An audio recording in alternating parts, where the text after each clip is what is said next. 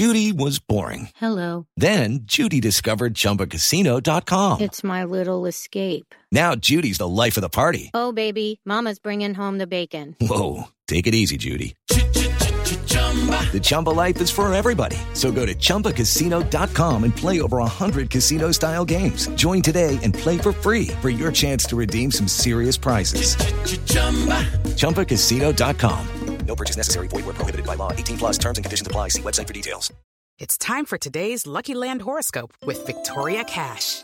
Life's gotten mundane, so shake up the daily routine and be adventurous with a trip to Lucky Land. You know what they say. Your chance to win starts with a spin.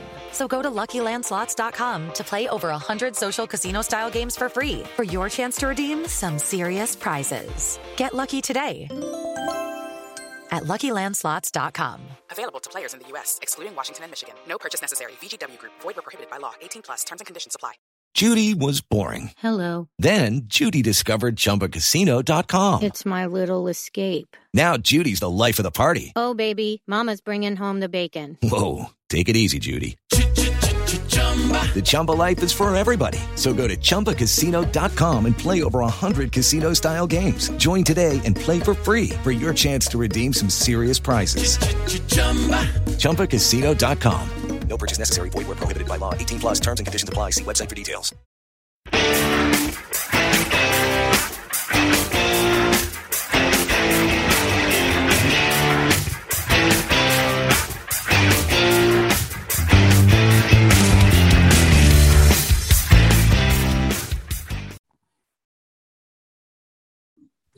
Hi, welcome to this is Ibrox flagship show. My name's Shug, and tonight I'm joined by Patrick. How are you? Yeah, I'm well, thanks. How are you? Good. And Craig, how are you? Yes, all good, Shug. Thanks. Looking forward to this episode. Yeah, so tonight we're going to review the Dundee United game from yesterday and have a wee look ahead and see what we would like over the festive period and what would be acceptable. So I'll start with the team lineup yesterday, Patrick. What did you think when you seen the team lineup? I know that a lot of supporters thought at first, and the way that the game kicked off, we had Tavernier at centre back before quickly adjusting that. What did you make of it? I was surprised to have a centre back. I thought Patterson, as he did eventually, would go over to the left and we keep Bassey and Goldson, because the most important bit to me of continuity in the four is the two centre backs as opposed to wide men, because you can really play anyone in the system and they'll do fine. My main concern was I expected Joe Aribo to be dropped just because of the yellow card stuff. I was unsure about when the yellow card happens and what games are suspended for, but obviously the team knows that if he was to get a yellow card now, he'd be out for one of the coming games. Maybe not the Celtic game, but not worth the risk. But I was concerned when it was both Kamara and Lundstrom playing together in a three, especially at home to Dundee. That's a sort of setup that you're fine with. Actually, I would want, if we go away to like Celtic Park, or we were to go away to like the Groupama against Lyon, but I think playing both of them, they're both good footballers, but too much of a muchness to play together, especially considering they're both sort of risk-averse, defensive sort of disruptors, as opposed to what we need against the 3-5-2 Dundee sort of two blocks, defend and for your life sort of game. And then the front three was fine. I think Hadji probably deserves a rest a bit because people are getting a bit frustrated with his poor form, and I just don't think it worked with him on the right. But obviously we didn't play Sakala for whatever reason, probably due to he's had tons of games and Morelos is in good form sort of stuff. But I was a bit disappointed to see only Morelos sort of as a goal scorer in the three. I think what's best is to sort of have two goal scorers in that front three at all times, whether it be Ruth, Sakala or Morelos, just two of them combined. But I didn't think that we'd make as hard work of it as we did considering the lineup, because Dundee United had those 5 COVID-induced changes. I was really actually impressed, and I'd like to see all those young guys in the Dundee United squad. And in the first 11, I thought the guy Mika Mikason, who's 16, 3 years younger than me, I thought he was really good until he came off. And I think it's really exciting to see Dundee United playing all these young players, because it put such a vested interest in the youth academy. I think Jordan Campbell wrote a good article last year on The Athletic about it. And it's something more Scottish teams should focus upon and sort of replicate. Even as at Rangers, we should be looking to give young players the chance more often. But they did it in such a high pressure game. So I think hats off to them. and we came away with 3 points. But I think the lineup could have been shifted, and we could have maybe made it a bit more of a comfortable ride. Well, I won't say how many years younger than me, yes, but it's more than 3. What was your impression of it, Craig? How did you feel in the stands when the line got read? Yeah, I think I was still fairly confident we had enough there. Like Patrick said, I was a bit concerned about having the 2 sitting midfielders there. I felt Kamara had actually been playing pretty well with the sort of with he's got two guys that kind of move forward with the ball beside him. So when he had sort of Arfield and Aribo beside him, that just kind of he sat in that holding role, and I felt that was going well. Actually, I was on the radio. It didn't even occur to me that Tavernier would potentially even be right centre half, because of the way we finished the game against St Johnstone. I assumed we'll just set up that same way that we finished it: Patterson left back, Bassey and Goldson in the centre, and then Tav at right back. So when it first set up and it looked like Tav was playing right centre half, I was a bit like, because obviously defending isn't Tav's strength. To be kind, but then the Dundee United player turned him inside out 2 or 3 times within the first couple of minutes, and thankfully they changed it instantly after that, because it could have had a torrid time had that continued. But I was fairly confident. But as the game wore on, even the first half an hour or so, you could tell John Lundstrom was not the right player to be playing in that game. It just every ball was going backwards, and it was so frustrating. And you could feel the frustration in the stands. I actually thought this season so far, fans have been more patient in the stands. In previous seasons, the frustration would come out early doors, but actually this season, even the St Johnstone game the other night, when we were knocking on the door but not quite finding that breakthrough, until I think it was the 43rd minute, 42nd minute that Morelos scored against St Johnstone. There was patience until that point, because the fans were enjoying the football. It was nice attacking moves. We were finding different ways to find our way through. Whereas yesterday was just the complete opposite. And I actually think it was the absence of Aribo in that midfield. It actually made a lot more of a difference than I thought it would. And you saw when he came on, the way he just dragged defenders and midfielders all over into areas of the pitch that they don't really want to be in, and just created space for other players. But I think at the start of the game, I was fairly confident, especially with the weaknesses that the Dundee United had due to COVID side of things, and they did. I think it was 6 first-team players that they had out. And some of them were, especially like Siegrist in goals, and then Fuchs in the centre of midfield have been really good performers for them. So I was more and more confident. But you saw that they were really well organised, and they could tell that they'd been drilled in their shape, and they knew when to press and when to sit. And so that made the game harder as well. But I was confident from the lineup perspective that we would have more than enough to overcome that. Yeah, I think one thing that was probably in Dundee United's favour with having all the youngsters was they were playing a really high pressing game, and the youngsters, I'm sure, were filled with energy and the adrenaline and stuff like that. I'm sure that helped them out. Wasn't too much to talk about in the first half, so I think maybe we just look at so it was after about 5 minutes, I think we changed to the back 4. We finished with against St Johnstone, and then at half time, obviously, we took Lundstrom off and we put Wright on. What was your impression of that, Patrick? Much needed?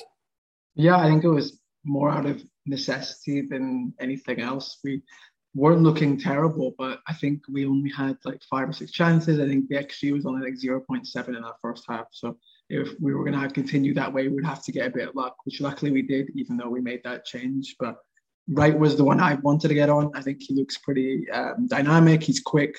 And it would also allow Hadji to move centrally, which I think is where we should be playing him. Just to harbour back to that lineup for 1 second. Since we didn't play Aribo, I expected us to either play Hadji in centre mid or Bakuna, someone who would drive it on. And that was immediately apparent. And they eventually made that switch at halftime. Lundstrom came off, which was more tactical than anything. I thought he was fine. I think Craig makes a good point that most of the stuff was backwards. That's just like the sort of player he is. Can't teach an old horse new tricks, but he does that well. But this isn't the game where we need him to do that well. And I think Wright was pretty good when he came on. I don't think he played well enough to sort of stamp his authority to be like, oh, we need to see more of him. He did a few nice moves. He obviously had that fantastic chance before the penalty where he has that one-on-one with Carson and tries to put it bottom left corner as opposed to chipping it. And at that point, I thought that was our chance. We might not get another one. I thought we were destined to drop points, but I think that was a good change. I think it was obvious, though. I think it was Occam's razor. I think everyone who was in the stands, as Craig said, it was getting frustrated, were calling out for something like that. Maybe not exactly right, but given the situation, it was either him or Sakala. And I probably would have gone Sakala ahead of Wright, but Wright hasn't seen too many minutes. He got that 90 against Leon, but besides that, he's looked decent in spells. So I think this was his chance. And he grabbed it, but not with both hands. He's still firmly in that sort of purgatory, in my opinion, of whether he's good enough to sort of play. But I would keep him at the club regardless. I think there were some shouts saying that he's just like a younger Greg Stewart, which is, I think, a bit unfair. But Greg Stewart is ripping up in India. If anyone saw his hat trick, it was absolutely fantastic. I'm just going to jump in there, Shug, just to go back to the first half basically and say that was one of the most boring halves of football I've watched in quite a while. It was actually harping back to sort of some of the Gerrard performances early this season, and it was I think one of the main things was obviously Dundee United were so rigid in their shape, and we were struggling to find space, I guess would be the best way to put it. But I think actually having the two defensive midfielders really impacted that as well, because I think the way that we've started to play under Van Bronckhorst is under Gerrard we would immediately go Goldson to Tav up the line, out wide, and then it would come back the way and back across and then up the line. Whereas what we've been doing since Van Bronckhorst has come in, rather than going from Tav into Aribo or into Kent directly, we're going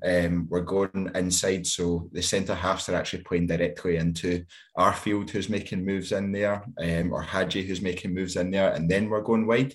So we're drawing players in and then allowing space to be created for the guys out wide. And yesterday that was not happening, and I think that was a symptom of the two defensive midfielders being there, because then Arfield was really the only option for us to look for it on that perspective. He can't be in two places at once, and he's going to just tire himself out. So I think that was really a stark contrast to the other performances we've had under Giovanni Van Bronckhorst, was the lack of movement in that area, and therefore the lack of options. Because loads of people around me in the stand were getting annoyed that we were just going Bassey, Goldson for what felt like half the game.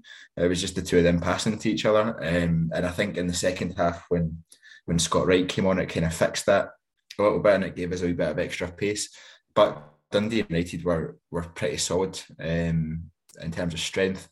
And I think we need to find a way, and I don't know how we find the way, but we need to find a way to stop the ball falling to Kamara at the edge of the box, because he doesn't take a shot, and when he does, it's awful. And you can tell he doesn't want to take a shot. But I'd say 4 or 5 times, and just in this week's games between St Johnstone and Dundee United, the ball was falling to Kamara 20 yards out. He's got plenty of space to take a shot, and he just recycles it out wide. And it's clear shooting opportunities and chances that we've got, but the ball's purely from a positioning perspective just falling to Kamara every single time. It's not his fault. I mean, he could get better at shooting, but it's not really ever been his strength, has it? It's always a bit of a surprise when he has a shot on target, and even more of a surprise when he scores. But I think we need to find a way for maybe an Arfield or something like that to be just hovering around the edge of that box to pick up those loose ends. Yeah, I'll butt in quickly. I think he's not good at shooting. I think that's been established, despite the fact that he managed to get that Motherwell. I play a lot of basketball, watch a lot of basketball, and this is a very basketball issue in terms of spacing. Obviously, in basketball, your half is much smaller and more clogged than it is in football. But even if the problem with him not shooting isn't the fact that he gives up a decent opportunity, albeit he wouldn't have scored it.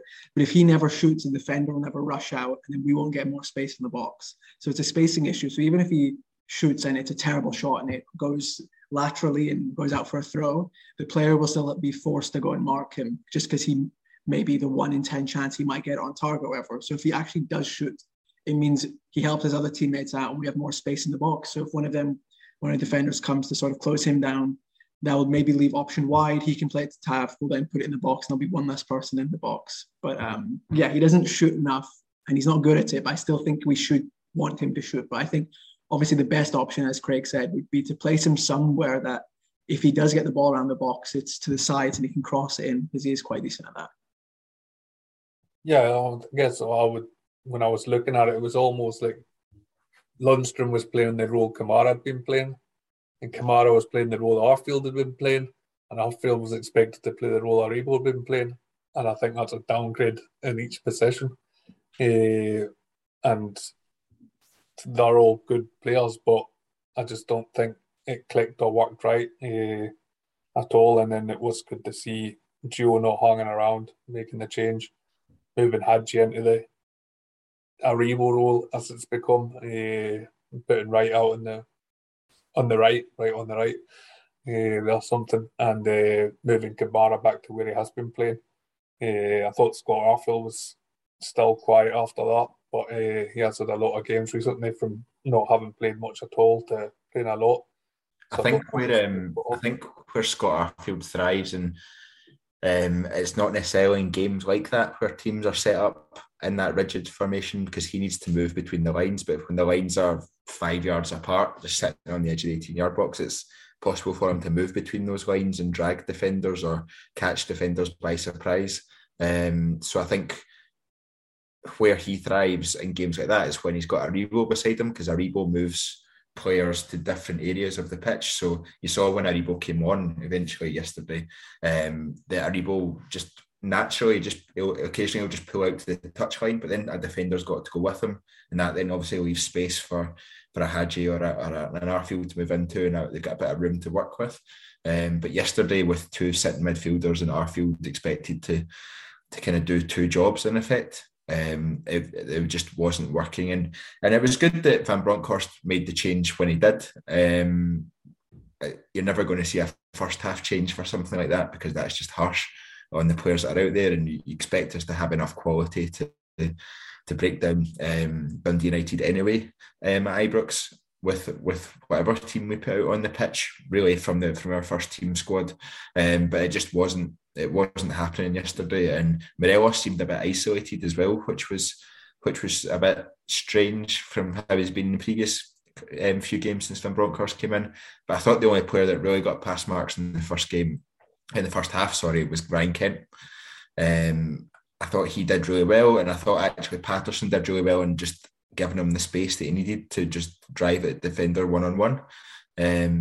Patterson obviously isn't a natural left back. I think he barely used his left foot. I think one cross came in with his left foot, and he was just constantly trying to turn back inside, which wasn't ideal. But I think Ryan Kent was really the only one that was trying to do something in that first half.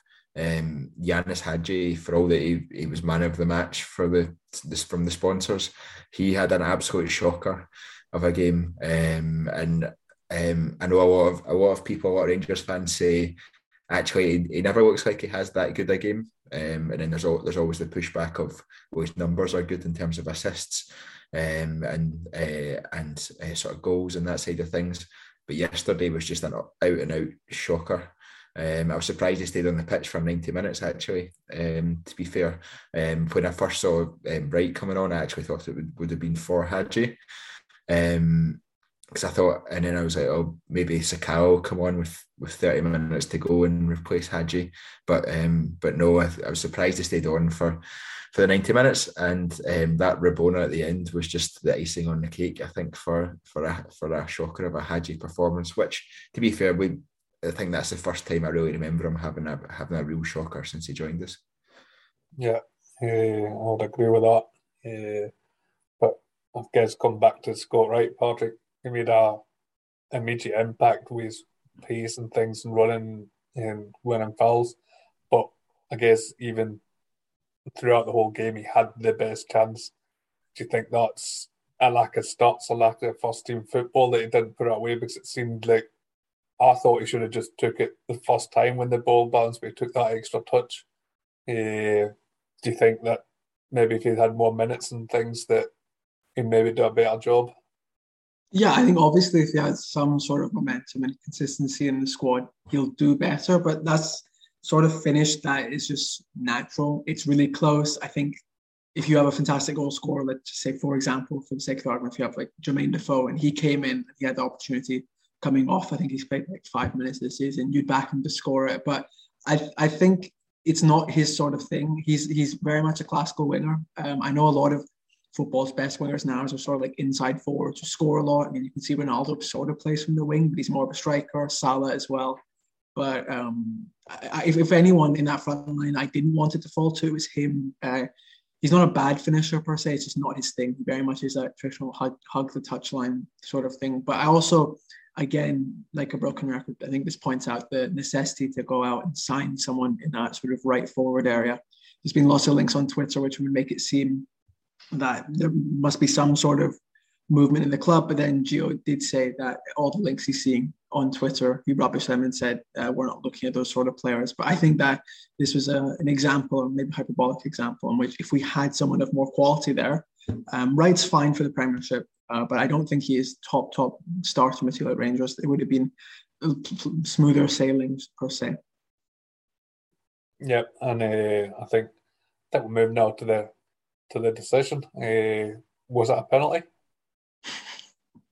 I don't think there was. I mean, was anyone even questioning it? I know there's the normal Rangers have got another penalty and all that sort of stuff on Twitter, but I don't even think Dundee United were questioning it at any point. I think Tam Courts came out in the game after the game on the radio and said we asked the question to our sort of analysis team during the game, and they said it was a penalty. So when the opposition are agreeing it's a penalty, then there's definitely no argument from that perspective. I think the only disappointing thing, and I guess it harks back to the quality of refereeing, but the referee wasn't actually giving it at any point. It was actually his assistant that gave it. And thankfully, one of them can see properly. I mean, it's the most blatant handball there is. There wasn't even a slight question of it being by his side or I'm not increasing the size of his profile kind of thing. It was just an absolute stonewaller. To be fair, when Tav stepped up, I was nervous. I didn't have confidence in him. I'm not a fan of these short run-ups. I know Tav's had a lot of success with that in the last few seasons. I'm never a fan of short run-ups. I like I just turn up and run up and smash it kind of penalty because there's more chance of it going in. But he did exactly what was needed of him in a high pressure situation. If we missed that, you get the last 15 minutes with Dundee United defending for their lives and us not creating very much at all. I think he misses that, we drop points. Yeah, to be fair, I think the ref was maybe a bit tired after his midweek when he was playing until a certain team scored. He was maybe a bit tired after that, so maybe let him away with that. But yeah, I think he was the only one that questioned whether it was a penalty. I don't think anybody from Dundee United or any of the other officials questioned it. It's just him. What about you, Patrick? Did you have confidence in Tav? Not the same confidence I'd have in Ruth, who I think has shown himself to be a clinical penalty taker. But yeah, obviously, I mean, we've seen him miss a lot, but we have seen him score so many times. There's a reason that those who don't rate him call him a penalty merchant, because he does score them. So he is known. I remember that patch he had, I think it was December 2019, where he missed 5 penalties, or he missed 3 of 5.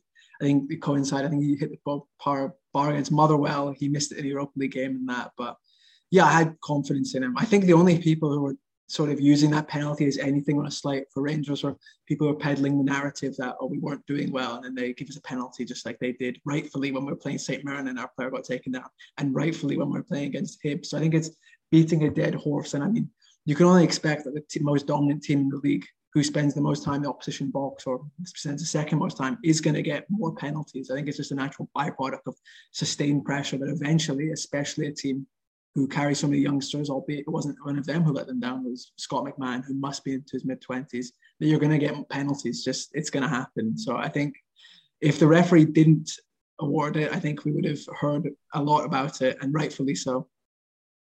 But that doesn't fit the conspiracy, Patrick.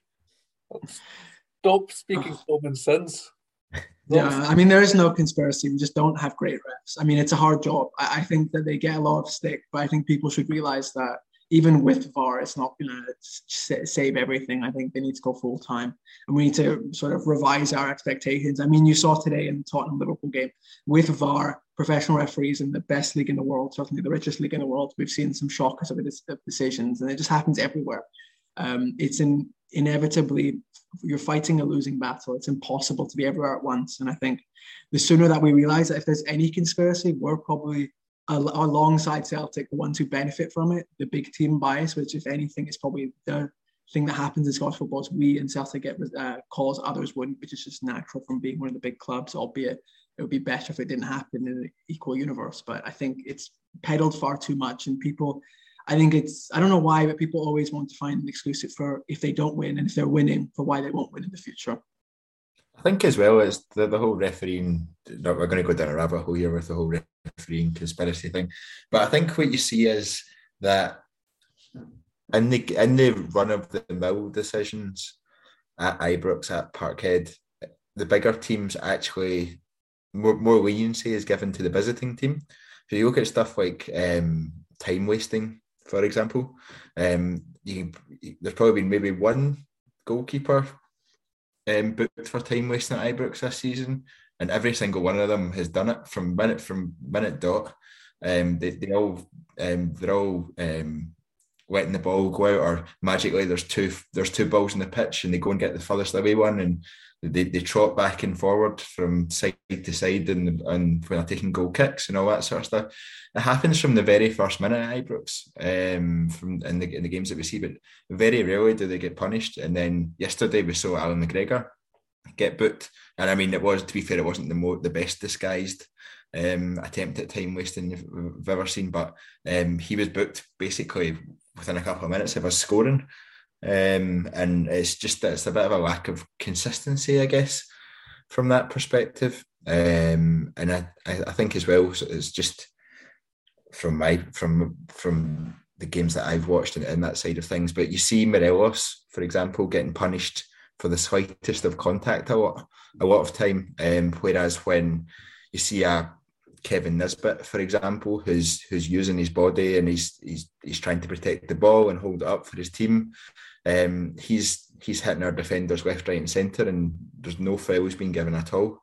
So I think I get that perhaps Rangers and Celtic get more penalties, for example, but like Patrick says, it's because we've got more touches in the opposition penalty area in a game. There's more chances. Our players are quite quick and tricky, which I think is where you see people like Ryan Kent get penalties, because I've played left back for an amateur team. I've been there where you're a wee bit slower than the winger, and your foot just catches their foot where the ball used to be, kind of thing. So I think it's just a natural thing in the game. But I think Patrick's right as well, of people's expectations of what performance level referees should be able to give against what probably the actual sort of average performances of referees is. There's a big difference in that at the moment. Yeah, I would definitely agree. So we wrap up yesterday's game. I think we got a bit loose at the end, Patrick. There's a couple of incidents, the one in particular when Kamara let the ball bounce and Goldson let the ball bounce and Dundee United end up hitting the crossbar.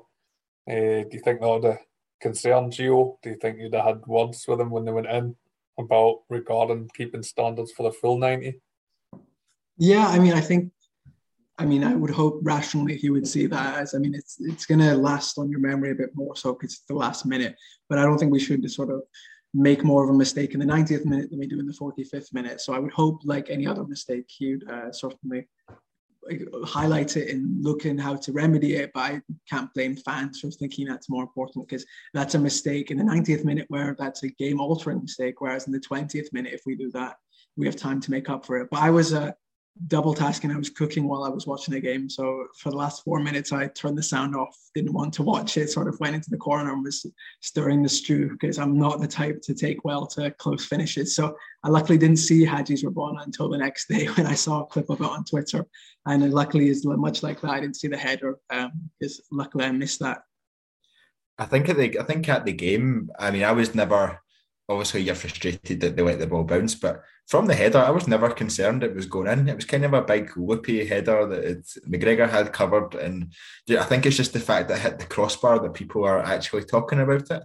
But I don't think it actually had any chance of kind of going in. So I mean, I was right in line with where the guy headed it from, and it's at no point was it ever going into the net. So I think it's just one of those ones where it's a wee bit frustrating that they got the chance, but it was never going in. So so even I wasn't panicking at that point, and I'm quite a pessimist. So there we go. You definitely had far more confidence than me at that point. I thought we'd totally shot ourselves in the foot from a game that we did. We get 3 points from, and I guess we can put it in the bin now and then look forward to Christmas and New Year. We've got 3 points. We're sitting 7 clear, albeit they've got a game in hand. It's looking good. Christmas is coming up. Looking ahead, after Christmas, we're home to St Mirren, away to Aberdeen, and away to them. What do you think would be, how would you like to see us come out of that at the end of it, Craig, after them 3 games? I think if we leave that run of games with 7 points from 9, I'm pretty happy. I think I expect us to beat St Mirren. I don't think I think everyone will expect us to really beat St Mirren. Aberdeen's always a tricky one. You're never quite sure what kind of team of theirs is going to turn up. I don't think that anywhere near as good as they were under Derek McInnes against us. But that being said, they went 2-0 up at Ibrox within the first sort of 15, 20 minutes or so. So they can't be discounted from that perspective. But I think we've improved a lot from that stage. And I think the changes Van Bronckhorst has made in terms of when the fullbacks go and when the fullbacks sit really help with that defensive solidity. So I think I'm expecting 2 wins from 2 from the first one, and then if we get out of Parkhead without a defeat, I think we're well on our way. Go on. What about you, Patrick? Yeah, I mean, I think the bare minimum is the 2 wins against St Mirren and Aberdeen, because I think I agree with Craig. 7 points would be what I would hope for. I mean, obviously 9. But the most annoying thing would be is if we sort of like beat St Mirren, draw with Aberdeen, and then beat Celtic, and it would be obviously good to beat Celtic, but you'd hope that the standards are maintained.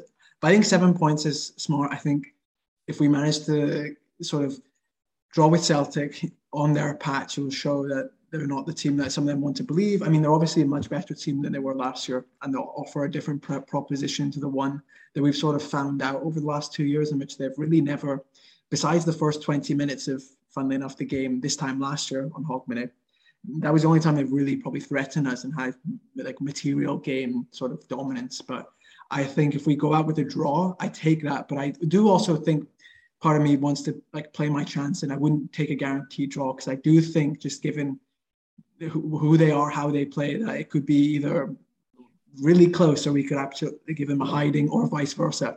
But I do think, given the current dynamics, we're playing quite well. They look a bit shaky at the back. But every single one of their players is going down with an injury. And they also, I don't think they'll be able to, in the one day of the January transfer window, add anyone and expect them to come in and play in the Old Firm. I would take our chances of letting the dice roll and hoping for 3 points. But I think 7 is the minimum, and maintain our lead going into the New Year's. Yeah, I think, I realised that both myself and Patrick have both said, a draw at Parkhead's fine. I mean, I'm absolutely confident that we will go there and we should absolutely beat them, especially after you see some of the performances they've had defensively recently against some of the teams near the bottom of the league. And you think of Morelos, Kent, a front three, Morelos, Kent, and Sakala going up against them, you would absolutely be confident from that perspective. I think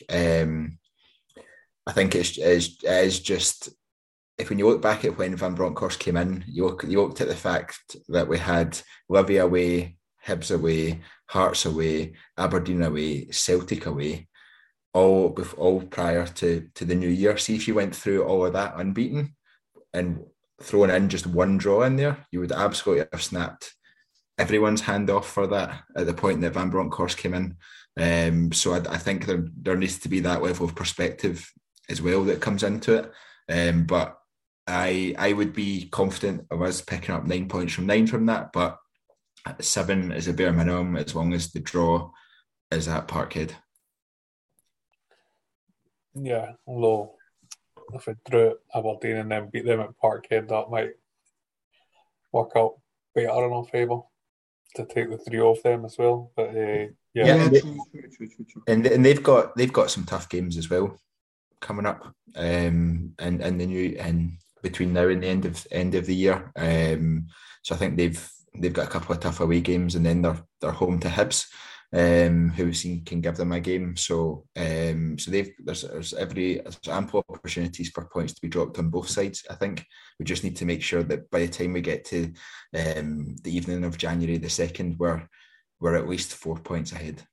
Yeah, and obviously, given the fact that they played the cup final today and weren't able to fulfill a league fixture, which obviously they take the extra game in the cup, but they'll have one more game than we'll have in this run. I think they have 4 games left when we only have 3. And given the sort of fatigued, lethargic nature of their side, or what appears to be, that might be a bit actually difficult to manage in a way.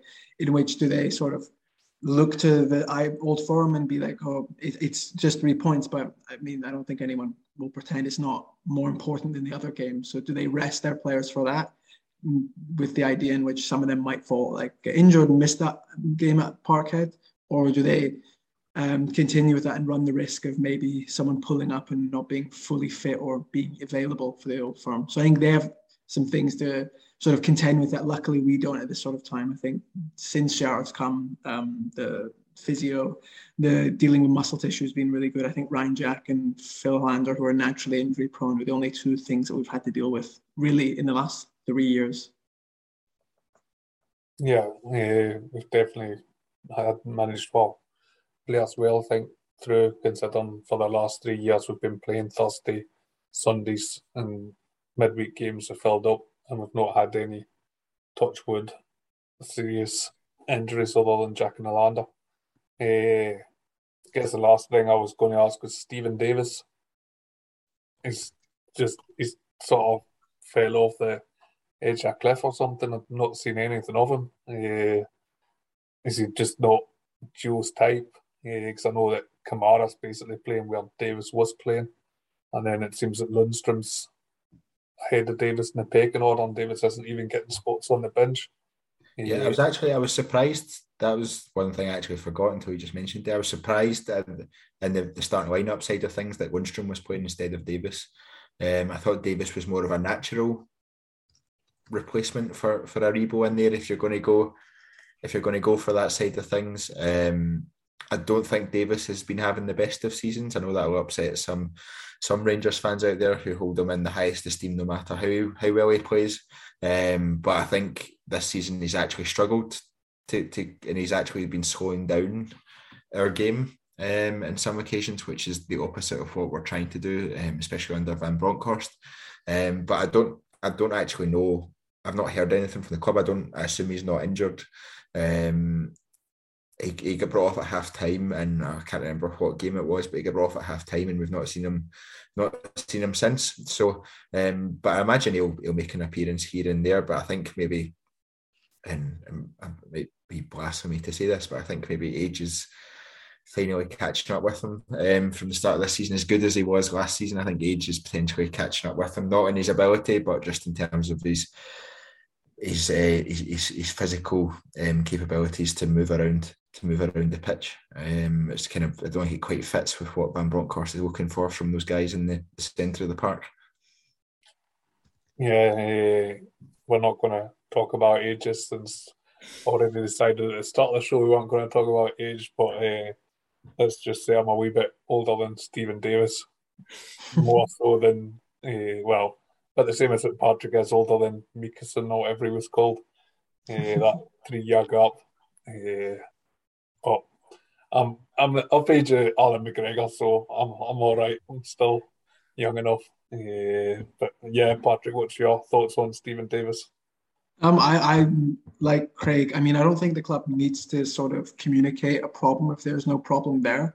But given the fact that it's been a few weeks, I don't think he's out, obviously, Gio's good books, because we did see him in the early first few games. But I think also just given his age, he needs to be sort of threading cotton wool. He's not like Alan McGregor, who's seemingly indestructible.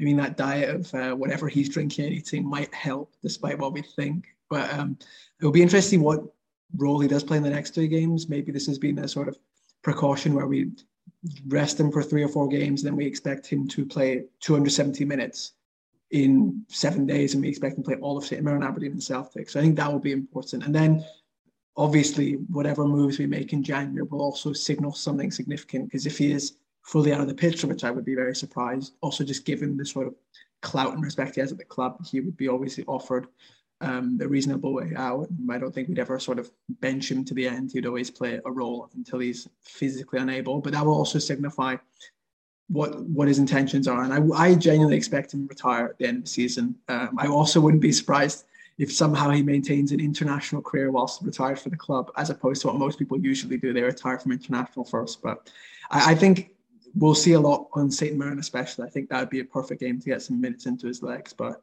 I would be surprised to see him against Celtic, though. Yeah, well, that brings a nice look to wrap it up. I would certainly like Alan McGregor's, what he's dieting on for Christmas. I think that would be my Christmas wish. I think that's probably all I should say on that. But just like to say thanks, Patrick. Thanks, Craig. Some good chat over a pretty dull game, but like we said, we're 7 points clear, and we'll wish all you Bears a Merry Christmas and have a Happy New Year. Sports Social Podcast Network. Hello, it is Ryan, and I was on a flight the other day playing one of my favorite social spin slot games on ChumbaCasino.com. I looked over at the person sitting next to me, and you know what they were doing? They were also playing Chumba Casino. Coincidence? I think not. Everybody's loving having fun with it. Chumba Casino is home to hundreds of casino-style games that you can play for free anytime, anywhere, even at 30,000 feet. So sign up now at ChumbaCasino.com to claim your free welcome bonus. That's ChumbaCasino.com and live the Chumba life. No purchase necessary. VGW Group. Void where prohibited by law. See terms and conditions. 18+.